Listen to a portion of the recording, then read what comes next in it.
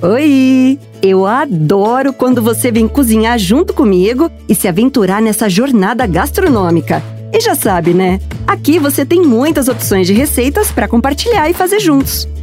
Pão doce caseiro do nhaque. Essa receita vai te ensinar a fazer pão doce igual aqueles de padaria que tem um creminho em cima. Vamos conferir. Então, vamos lá!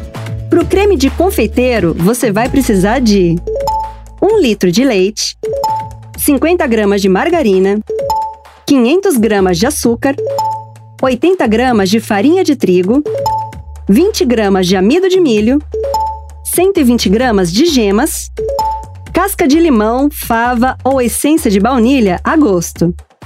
Para a massa do pão doce, você vai precisar de 2 kg de farinha de trigo, 400 gramas de açúcar, 80 gramas de leite em pó, 200 gramas ou 5 ovos, 30 gramas de sal, 800 ml de água, 160 gramas de fermento biológico fresco, 200 gramas de margarina, 2 kg de creme de confeiteiro, raspas de limão, essência de baunilha e amêndoas fatiadas, tudo a gosto, gemas batidas para pincelar os pães.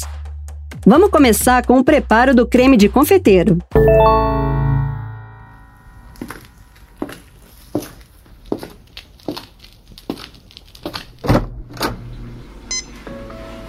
Numa panela, coloca 1 litro de leite, 50 gramas de margarina, 250 gramas de açúcar e, a gosto, a casca de limão, fava ou essência de baunilha.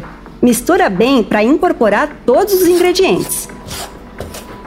Agora, numa tigela, peneira 80 gramas de farinha de trigo, 20 gramas de amido de milho e 250 gramas do restante do açúcar. Deixa aí que já vamos misturar tudo. Aí na panela, quando o leite começar a ferver, adicione os ingredientes peneirados e mexa com um batedor de arame. Por fim, acrescenta bem rápido 120 gramas de gemas e mexe bem para não empelotar. Vai ficar com uma consistência de creme. Bora pro modo de preparo da massa. Coloca na amassadeira de pão, ou se não tiver, pode colocar numa tigela mesmo, 2 kg de farinha de trigo, 400 gramas de açúcar, 80 gramas de leite em pó, 5 ovos ou 200 gramas, 30 gramas de sal, 800 ml de água e, a gosto, as raspas de limão e essência de baunilha. Mistura tudo até ficar incorporado. Agora, junta 160 gramas de fermento biológico fresco e 200 gramas de margarina. Vai sovando ou batendo na amassadeira até ficar uma mistura homogênea. Em seguida, divida a massa em porções de 70 gramas e modele no formato caracol. Distribua a massa em formas e deixa fermentando na temperatura de 32 graus Celsius por mais ou menos 2 horas. Depois da fermentação, já pode ligar o forno para ir pré-aquecendo a 180 graus Celsius. Pincele as gemas batidas em cima de cada pão e distribua o creme de confeiteiro por cima também. Aí, para dar aquele charme, decora com amêndoas fatiadas a gosto.